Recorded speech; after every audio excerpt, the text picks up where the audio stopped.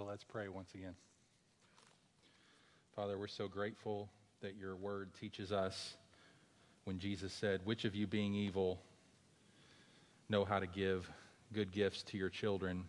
How much more will your Father in heaven give good gifts, give the Holy Spirit to those who ask him?" You demonstrate in this very passage, Father, that you are a giver of lavish gifts.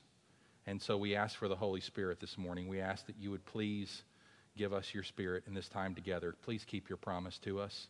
We need your word to shed light into our darkness, to bring life to the dead, to feed us. We are hungry this morning.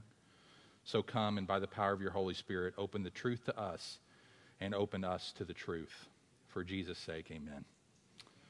Well, it is back to school season, as has been mentioned, and hopefully, kids, you didn't have any tests to take in your first 3 days back at school this week, although I'm sure some of you did, and for that, I'm sorry. But this morning we have another test, so if you didn't get your test this week, you got your test today. Because this passage in Exodus 16 is all about the Lord testing his people. We began our journey back through Exodus. We took the summer off, but we resumed our journey through Exodus last week, and we saw the Lord's purpose in bringing them into the wilderness. Remember, we left off last spring in Exodus 15, where the Lord's people were singing in triumph as they were delivered from bondage in Egypt and had witnessed the burying of the Egyptian army in the Red Sea. And they were on the other side, and they were having quite the party and celebration. And then we see that the Lord had a purpose for them before he brought them to Sinai, the place where he would give them his law and make a covenant with them. Nevertheless, here we have the wilderness journey from Exodus 15 through 19. And so the next several weeks we're going to be journeying with the people of Israel as they journey through the wilderness. And as I mentioned last week, I'll say it again this week, that this wilderness journey has one primary purpose, really two primary purposes. The main purpose is so that the Israelites will know that the Lord is the Lord. He's going to convince them by the way he provides for them and cares for them that he is a God who can be trusted and should be followed and walked with. But he does that through testing them repeatedly. As we saw last week, he tested them at Marah when he brought them to an oasis that was completely undrinkable, completely bitter, completely unfit for what their need was, which was water. And then we saw a miraculous provision that as Moses threw the log or the tree into the water, it became sweet and drinkable. And then God led them on to an oasis called Elim. And that's where we left off last week. But they're going to keep going. The oasis was not a permanent stop. It wasn't heaven on earth. It wasn't journey over. It was a pit stop on the way in the wilderness. So they're going to continue in the wilderness, and lo and behold, they have another need, this time food. We're going to come back to water next week. And the Lord is testing them. He makes this clear in verses 4 and 5, if you'll look at that again in Exodus 16. Then the Lord said to Moses, "Behold, I'm about to rain bread from heaven for you, and the people shall go out and gather a day's portion every day, that I may test them." There's the purpose. "Whether they will walk in my law or not." So the purpose is to know God, but it's to know God through a series of tests. Desmond Alexander, commentator on the book of Exodus, writes the following. He says, "Their time in the wilderness is a period of training for them. By confronting the Israelites with a lack of food and water, God tests their trust in him. Their obedience to these circumstances reflects the degree to which they trust him. The instructions concerning the manna both measure their faith in God and train them to trust him more." Whenever we need something, brothers and sisters, talking about deeply need something, God in those moments is testing our faith. James Boyce, former pastor of 10th Presbyterian Church in Philadelphia, now in glory, said, "When hard times come into our lives, this is exactly what God is doing, teaching us to trust him rather than focusing on our circumstances." It's a lifelong test, and it's one that we need to adopt as our paradigm for normal life, that as we go through life, we are going to encounter hard times repeatedly, and those hard times are intended by God to teach us to trust him. So we're going to take the test this morning with the people of Israel. Got 3 points in my sermon. You have it in front of you if you have the notes. Taking the test, failing the test, and passing the test. First of all, let's ask the question, what would it have looked like for Israel to pass this test? Clearly, they don't pass it, and we'll get to that in our second point. But what would it have looked like if they would have taken this test and passed it? Two aspects that God was looking for in passing this test. Here's the first one: trust in God. Trust in God's ability to miraculously provide for you even when you can't imagine it ever happening. Look at verses 13 through 18. This is what God wanted from them. He said, "In the evening, quail came up and covered the camp. In the morning, dew lay around the camp. And when the dew had gone up, there was on the face of the wilderness a fine flake-like thing, fine as frost on the ground." Verse 15, when the people of Israel saw it, they said to one another, "Manna." What is it? That's literally what they called it. What is it? That's why Moses writes, for they didn't know what it was. They said, manna. This is what the Lord has, in the middle of verse 15, for they did not know what it was. And Moses said to them, it's the bread that the Lord has given you to eat. This is what the Lord has commanded. Gather of it, each one of you, as much as he can eat. You shall each take an omer according to the number of the persons, and each of you has in his tent. And the people of Israel did so. They gathered some more, some less, but when they measured it with an omer, whoever gathered much had nothing left over, and whoever gathered little had no lack. Each of them gathered as much as he could eat. So this would have been, now this is after they failed because they've already grumbled. We'll get to that in a minute. But what it would have looked like for them to pass this test is to trust God to provide miraculously food for them in the desert as he did. Now, why does God put his people through these tests? I mean, does he have some deficiency that he needs to have, some itch he needs to have scratched to put his people through tests? No. One writer says, he does it for our sake, that we may know the peace and strength that come from continual dependence on him. See, God's got joy at the end of this journey for them. And he's trying to teach them that continual dependence upon him is the path to peace and strength. That the joyful life that is ours when we trust him and we see the truth of our trusting. One writer says, the happiest people I know are not people who don't have any needs, but people who experience the meeting of their needs by God. That's the path to happiness, is to be put in a path of unhappiness so that God can then continually provide for you and make his grace and peace and strength known to you in a way that will yield your continual dependence on him, which will result in your happiness. So trust in God was the design of this test. The second purpose was to rest from labor. God was trying to show that he's a different God than the gods of the Egyptians that they had been serving. Think about the first couple chapters of Exodus. They got no breaks. They were continually subjected to harder and harder labor, and then when they complained about it, they were given even harder labor, making their jobs even more inconvenient, more difficult, more long.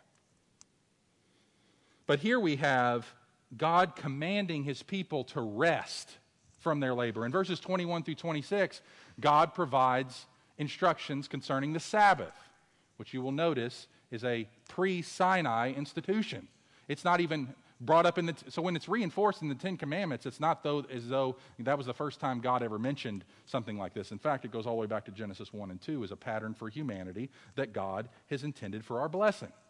That we would have one day in 7 whereby we do not subject ourselves to normal, ordinary labor. And so one of the ways they could have passed this test is by demonstrating that they didn't have to go out and get manna on that 7th day, but could instead rest. Because keep in mind, they had to work still. They were in the wilderness. They were packing up and moving on and setting up camp and caring for animals and families.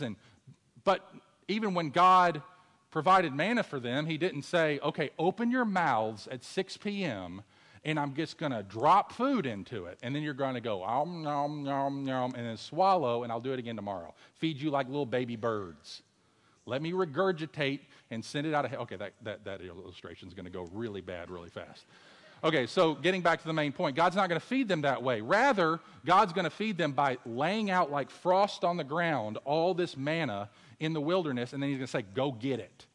Go fill your 2-liter bottle, which is roughly what an ephah or an omer is.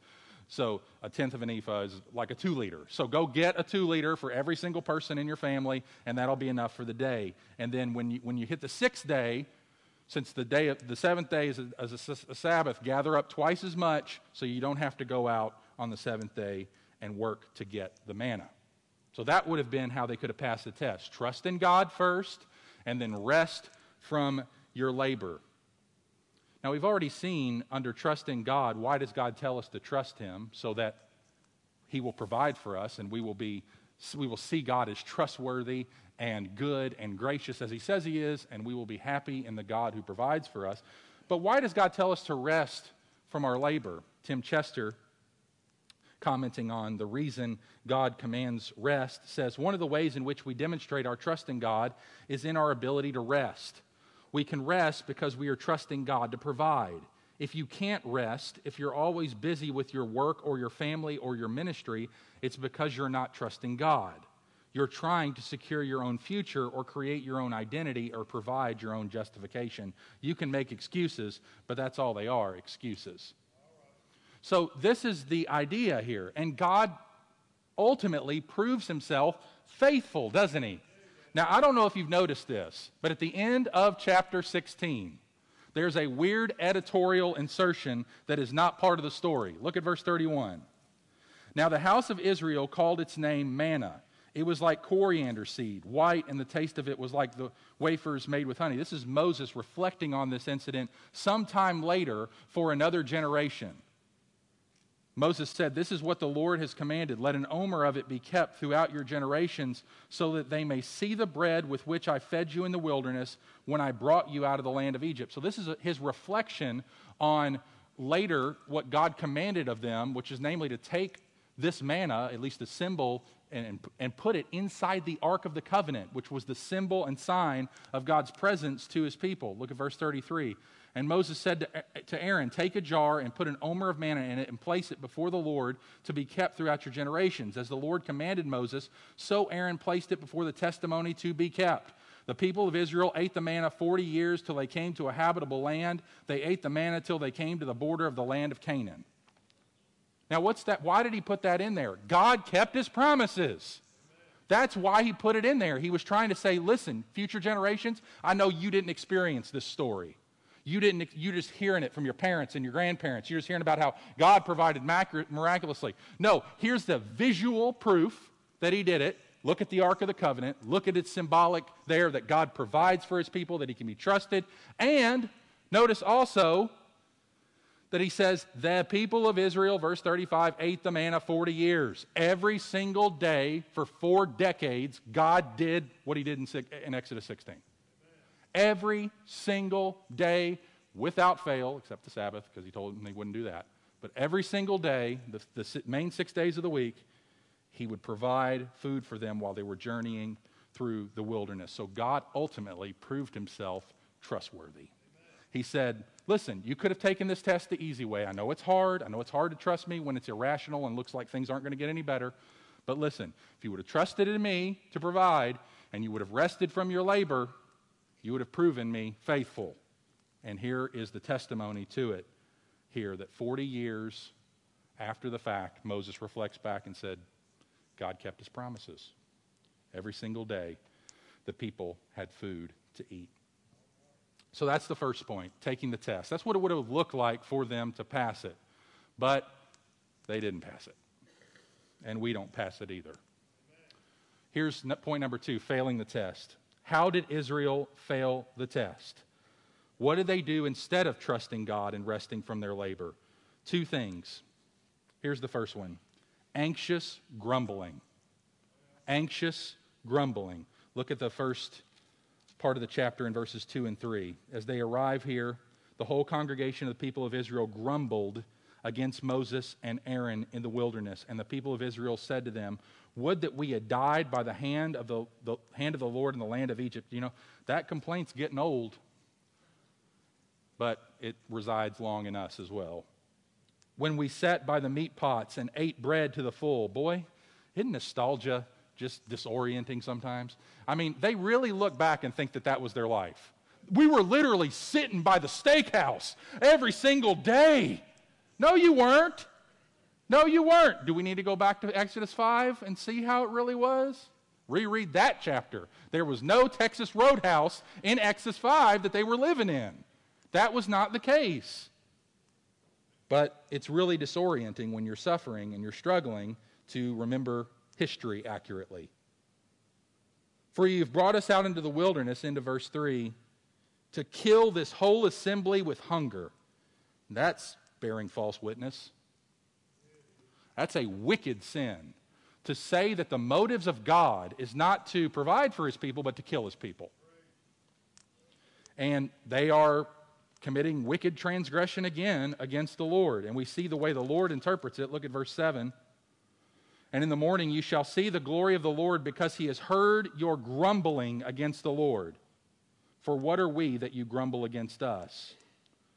Moses said, when the Lord gives you in the evening meat to eat, in the morning bread to the full, because the Lord has heard your grumbling that you grumble against him.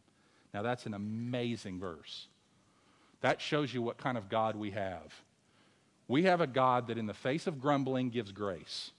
He says, you want to know how I respond to grumbling? Not by wiping you out in the wilderness, which he had every right to do the first time they did it, and he didn't do it. He shows them grace and patience, and he's going to show them that he's God, not by killing them, but by providing for them.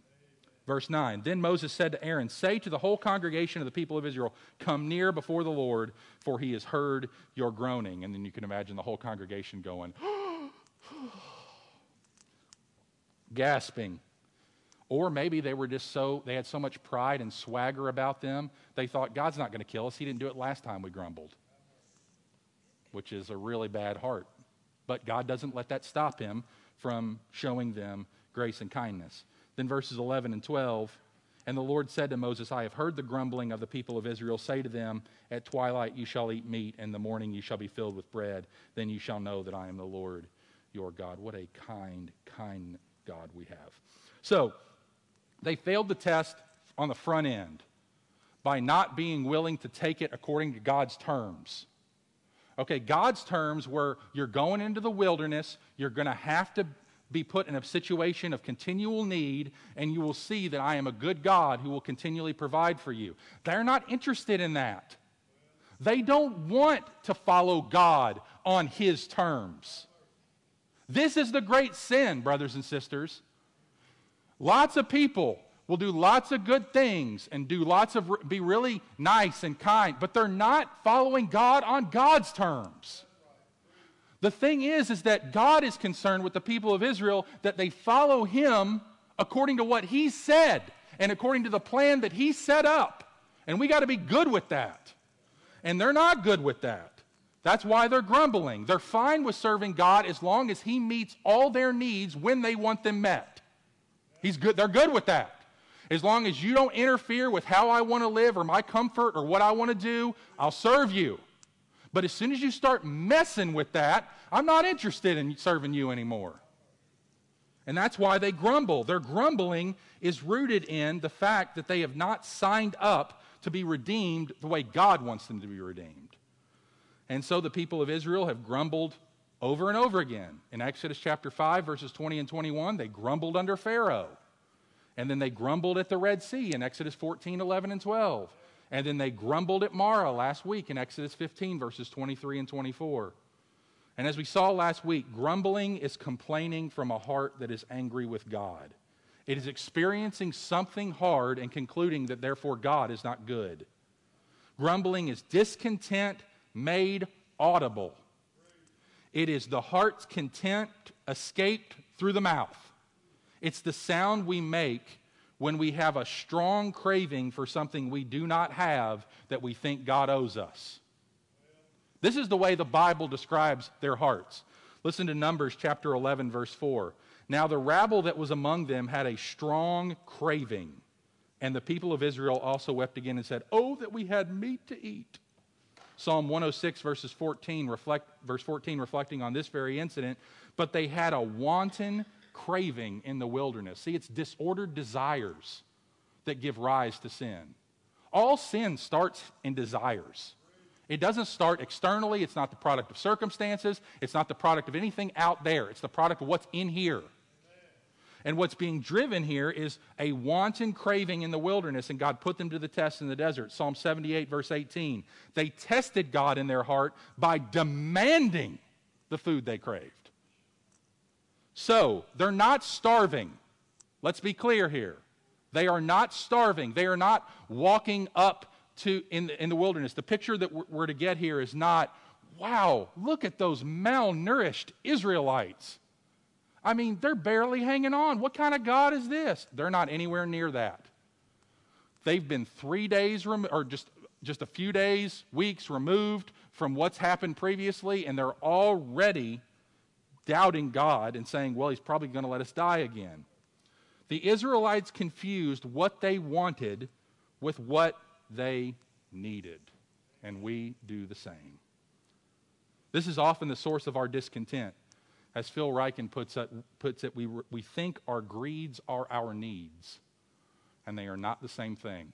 Our greeds are not our needs. Listen, brothers and sisters, the object of our craving need not be evil. It's food we're talking about here. I mean, this is fundamental. This is not a Mercedes they're asking for. They're asking for food. And so often our cravings are not, the object of our cravings are not evil either. The Israelites reached for pleasures that were quite harmless in themselves. They're just asking for food and water. But their desires for these good things turn bad, and they become wanton cravings and demands when they want them sooner than God chooses to give them, and they want them more than they want God. Let's just sit on that for a second. We want it sooner than God's willing to give it, and we want it more than we want God, even if he didn't give it. So too with us. We want a relaxing evening at home, but we get a call from someone who needs help. We want a job that feels meaningful, but we're stuck with routine busy work. Or more significantly, we want the future that we planned for, but we get the one we never wanted. Unfair, says a voice within us, or that's not right. Desires become expectations. Expectations become rights. And instead of bringing our disappointment to God and following his words to steady us, we let unmet desire fester, and it turns into discontentment, and then it turns into grumbling. Philippians 2:14 meets us with this word: do all things without grumbling. Really? Paul, come on. All things? He doesn't bracket anything out of that command. Yes, all things. Wake up with a sore throat and don't grumble about it. Receive criticism and don't grumble about it.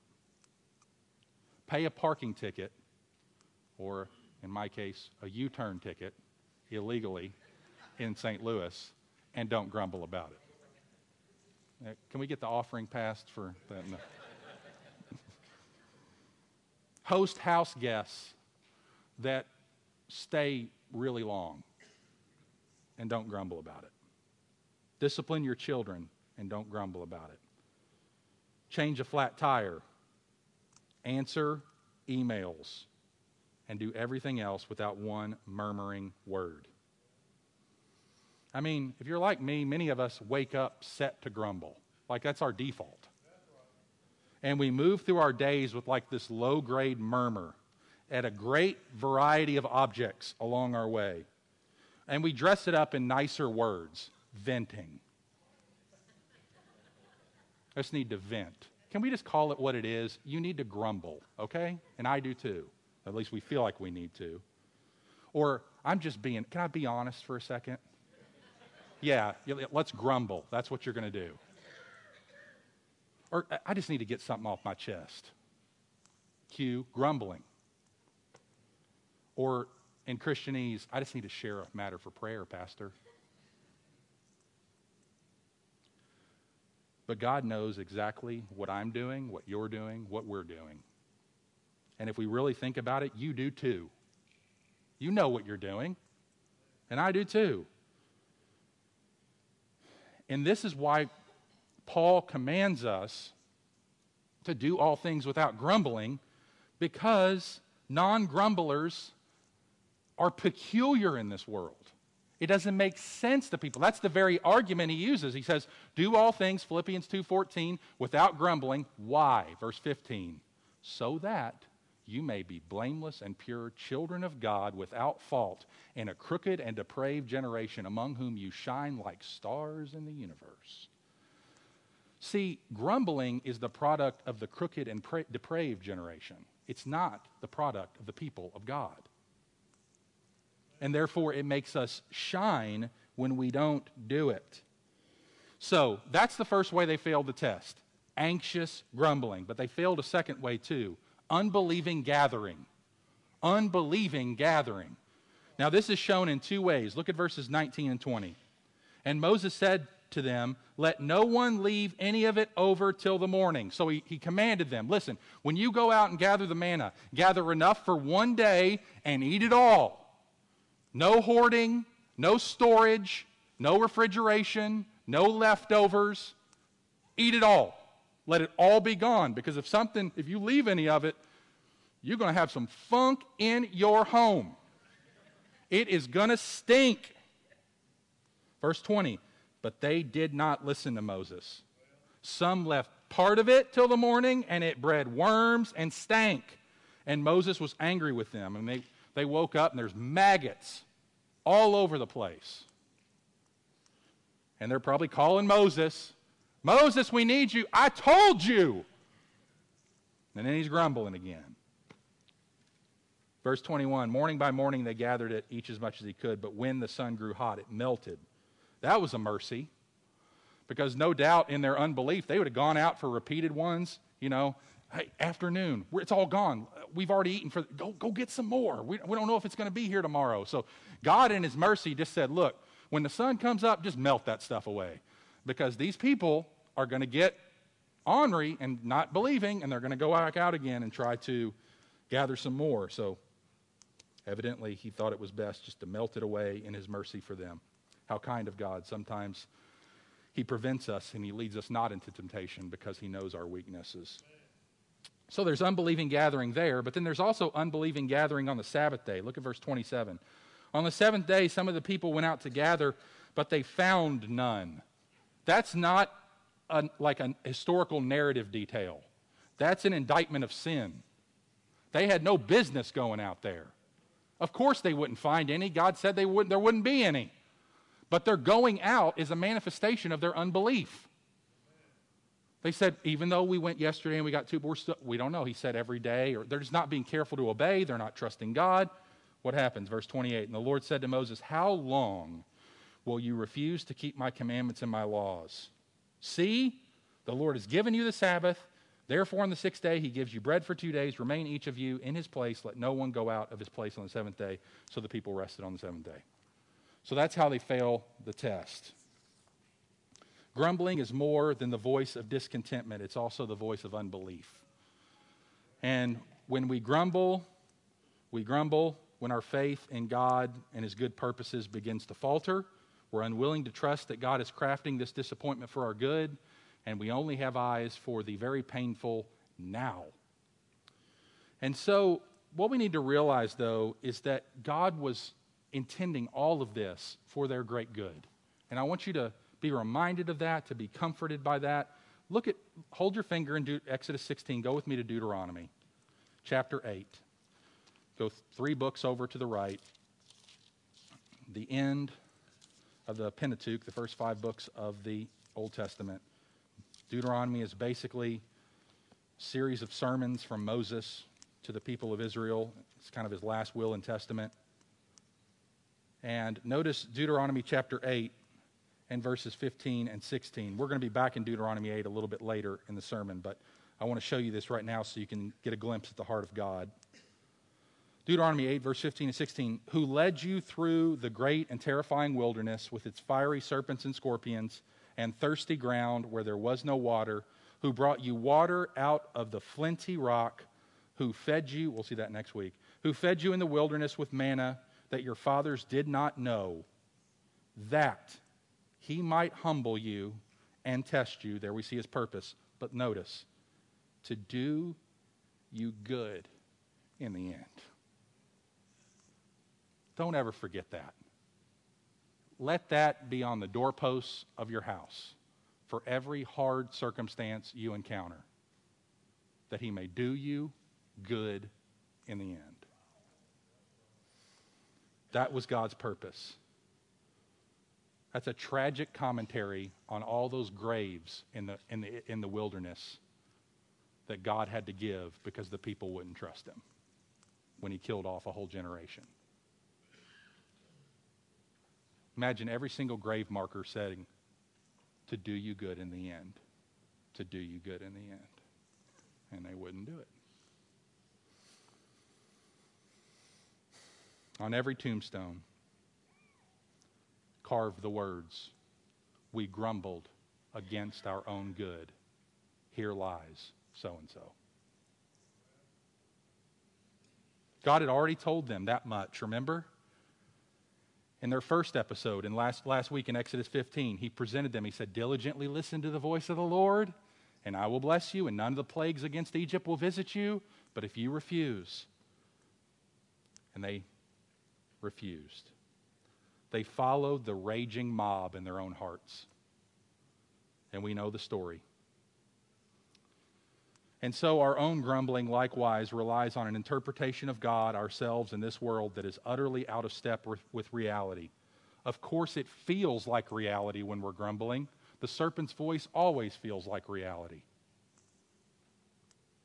We grumble because we've diligently listened to the wrong voice. It's not the Lord's voice. It's our voice, or it's the devil's voice, or it's the voice of a demon. Instead of crying out to God, help me trust you, you are good, we mutter and we spill and we vent, and we essentially say, God, your ways are not good. And so we, along with the Israelites, fail the test. So we've looked at what it means to take the test, trust in God's provision, rest from your labor. We've looked at how they failed the test, anxious grumbling and unbelieving gathering. But you know what? God is a God who redeems. And this story is meant to point us to redemption. It's meant to point us beyond the story of the Exodus to the greater Exodus in the Lord Jesus Christ. So how can we pass the test? How do we get out of this natural, terrible, human responses to things? How do we get out of bad circumstance, I grumble? How do we get out of that? How do we get out of that? Well, this passage points the path forward. Remember 1 Corinthians 10:13. Most of you have it memorized. No temptation has seized you except what is common to man, and God is faithful. When you're tempted, he'll provide the way of escape. Do you know the primary context of that? Grumbling. That's what 1 Corinthians 10 is instructing us about. Paul's taking the example of grumbling in the wilderness, and he's saying, listen, in Christ, you don't have to fall prey to that. You don't have to fall prey to that. This trial, this temptation is common. Everybody goes through it. And God is able to help you stand against that, give you a way of escape that you can endure it. So how can we confront our tendencies to murmur and complain and do all things without grumbling? How can we move in that direction? Well, I've got 4 things as we wrap up this sermon. Here's the first one. Rely on Christ. Rely on Christ. I hesitated to start somewhere else, and I thought, you stupid non-Christian pastor. You don't preach ethical demands on God's people and not remind them that Jesus is the one that is the power and the help for us. So let's get back to the main thing. Rely on Christ. Now, I want to show you how Jesus fulfills Exodus 16. You still in Deuteronomy 8? If not, stay there. If not, go there. Or if you are, stay there. If not, go there. Deuteronomy 8, look at verses 2 and 3. And you shall remember the whole way that the Lord your God has led you these 40 years in the wilderness, that he might humble you, testing you to know what was in your heart, whether you would keep his commands or not. Now let's just stop there. We saw just a minute ago in Deuteronomy 8:16,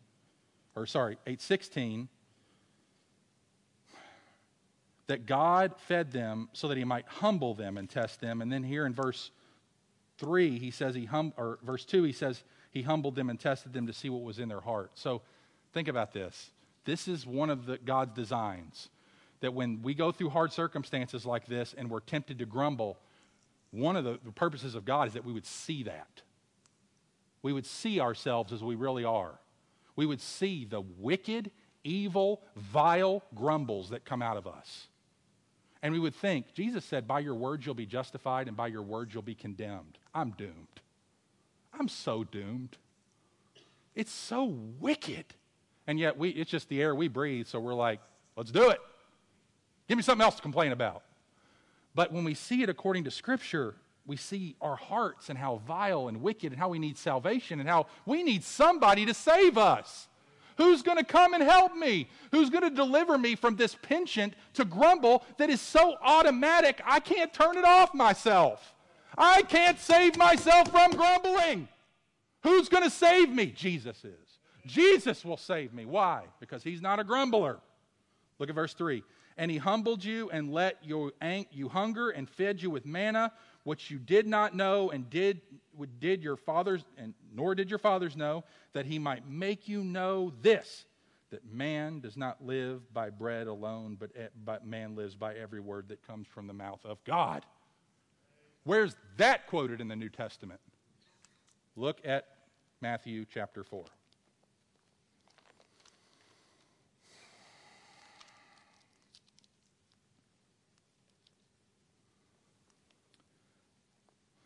Jesus reliving the story of Israel. Then Jesus was led by the Spirit into the wilderness to be tempted by the devil. This is recapitulation. This is him reliving the story of Israel. Israel fails, Christ isn't going to fail. He's going into the wilderness and he's coming out trusting God. Verse 2, and after fasting 40 days and 40 nights, he was hungry. And the tempter came and said to him, if you're the Son of God, command these stones to become loaves of bread. But he answered, it's written, man shall not live by bread alone, but by every word that proceeds from the mouth of God. He's doing this for you and me.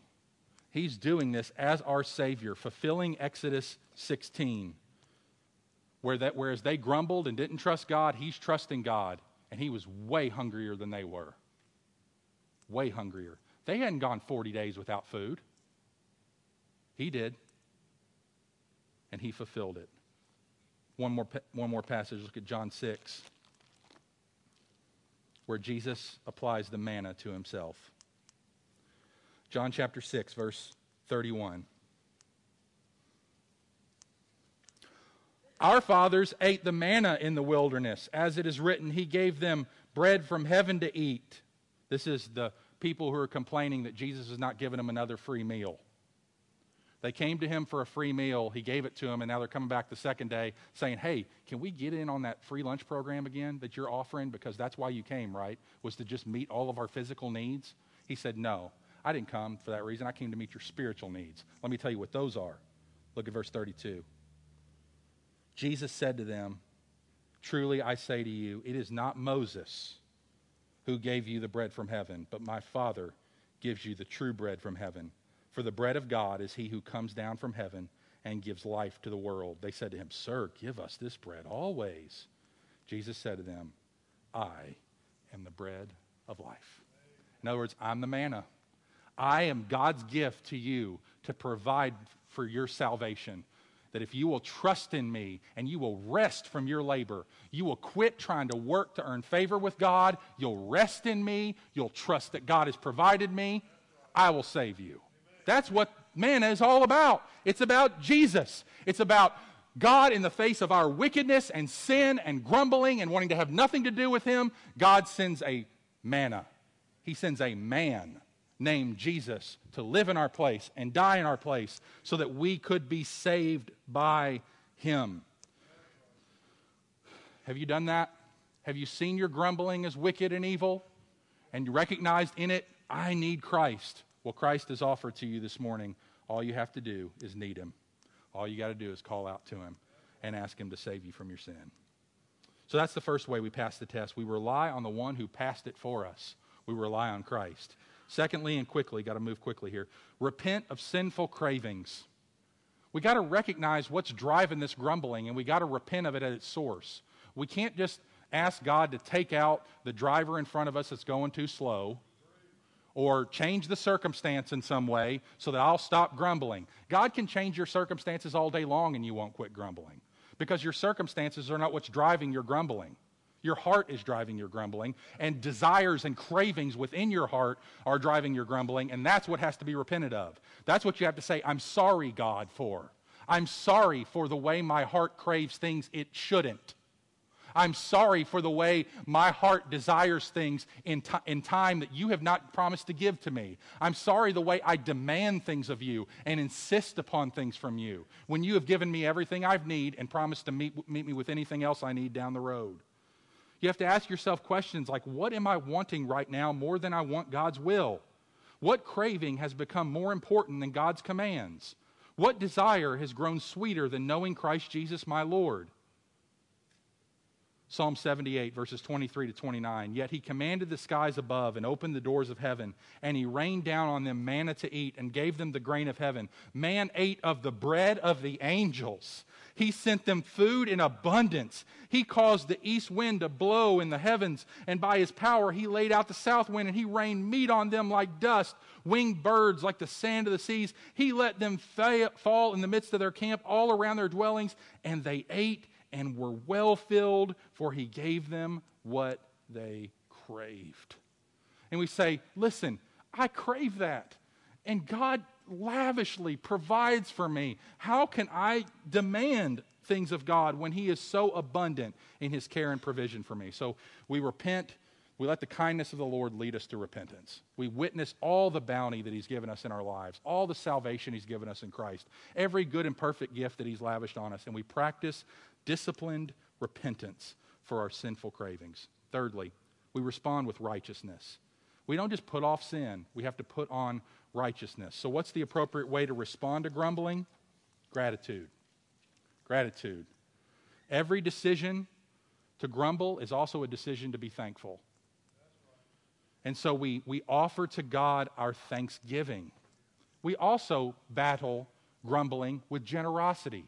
I don't have time to turn you there, but in 2 Corinthians chapter 8, Paul quotes Exodus 16, verse 18, and he applies it to generosity.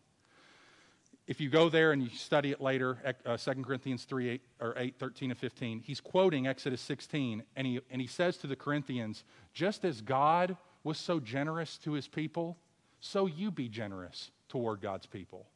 Don't be like the Israelites, be like God. Don't respond to grumbling with, well, I'm just not going to hang out with it, huffing and walking away. Respond to grumbling with grace, love, presence, provision, kindness. That's the way we should respond and fight grumbling, with gratitude and with generosity. We must do this, brothers and sisters. We must. Revelation chapter 2, verse 17. He who has an ear to hear, let him hear what the Spirit says to the churches. To the one who conquers, I will give some of the hidden manna. Listen, we've got to conquer I'm not saying we're going to conquer grumbling exclusively, but we got to conquer the ongoing practice and habit of grumbling. That has got to be crucified. We have got to overcome that by the grace and blood of Christ and the power of the indwelling Holy Spirit. The overcomer in Revelation 2 is the one who endures in his faith despite trials and hardships. Overcomers are followers of Christ who successfully resist the power and temptation of this world. An overcomer holds fast to faith in Christ until the end. And he or she demonstrates complete dependence upon the Lord Jesus through thick and thin. And listen, brother and sister in Christ, we must fight grumbling. But listen, you will fight grumbling, and you will make progress because Jesus has ensured it. 1 John chapter 5, verses 4 and 5 encourage all of us who are born again that we will overcome the world. For whatever is born of God overcomes the world, and this is the victory that has overcome the world, our faith. Who is the one who overcomes the world? But he who believes that Jesus is the Son of God. We're going to make it. We're going to overcome. We're going to fight grumbling. We're going to pursue righteousness. Fourthly and finally, remember God's word. Remember God's word. God's daily supply of manna is meant to remind us of our daily need for God's word. Man shall not live by bread alone, but by every word that proceeds from the mouth of God. Let me ask you a question. Which is more important, breakfast or Bible? Bible. Bible. Now, I'm not trying to put a slavish, legalistic paradigm, especially on you young moms. I'm talking about look at your life on a holistic scale and say, how many days do you go without breakfast and how many days do you go without Bible? You need Bible more than you need breakfast. You need Bible. Bible, Bible, Bible, Bible. You won't deprive yourself of a meal, so you shouldn't deprive yourself of the Bible. That's the argument. Just as the Israelites did this daily, so we need to engage God's word daily. I understand there's going to be days we don't. I'm not trying to put any kind of paradigm on us for what faithfulness looks like. I'm trying to capture a heart and an appetite and a trajectory here. Just as they had to do this until they reach Canaan, we're going to need to do this till we reach heaven. They didn't go a day without eating for 40 years in the wilderness. And we've got a long wilderness journey ahead of us, and we better be eating. We better be availing ourselves of public and private means of eating. Every time. Is the Word of God going to be around here? I need it. If I can get there, I want to get there. If it's in church or if it's in the home or it's in a space of time in my life where I carve out time to be with, spend time reading and digesting the Word of God. That's why Paul tells us that we put away grumbling in Philippians 2:16 by holding fast to the Word of life. Hold fast implies effort and attention. Grumbling will rarely flee if we're merely wave around vague thoughts of God's goodness. We've got to take specific words from God and with ruthless intensity hold on to them tighter than we hold on to our words of discontentment. We got to take those grumblings and remind us of all of God's provision, verse by verse, which is and underscores the importance of having some verses in your memory too, or at least easily accessible on cards or something where you can get them out and review God's word. Like Philippians 4:19, my God will supply every need according to yours, according to his glorious riches in Christ Jesus. And we look at the budget and we said, honey, it's not gonna make it this month. I don't know how to cut anymore. Or what are we going to do about this or that particular relationship or that particular circumstance or this particular family member or this particular workplace situation? I've got no idea. My God will supply all your needs according to his glorious riches in Christ Jesus. If it's a need, God has pledged himself to meet it. I got to trust him. So hold fast to that word. Let's pray. Father, we come confessing to you that we are so prone to glut our spiritual appetites with the junk food of a broken world. And instead of satisfying us, we are left more hungry than ever.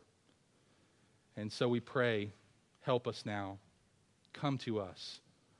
Jesus, bread of heaven, true manna, feed us until we want no more.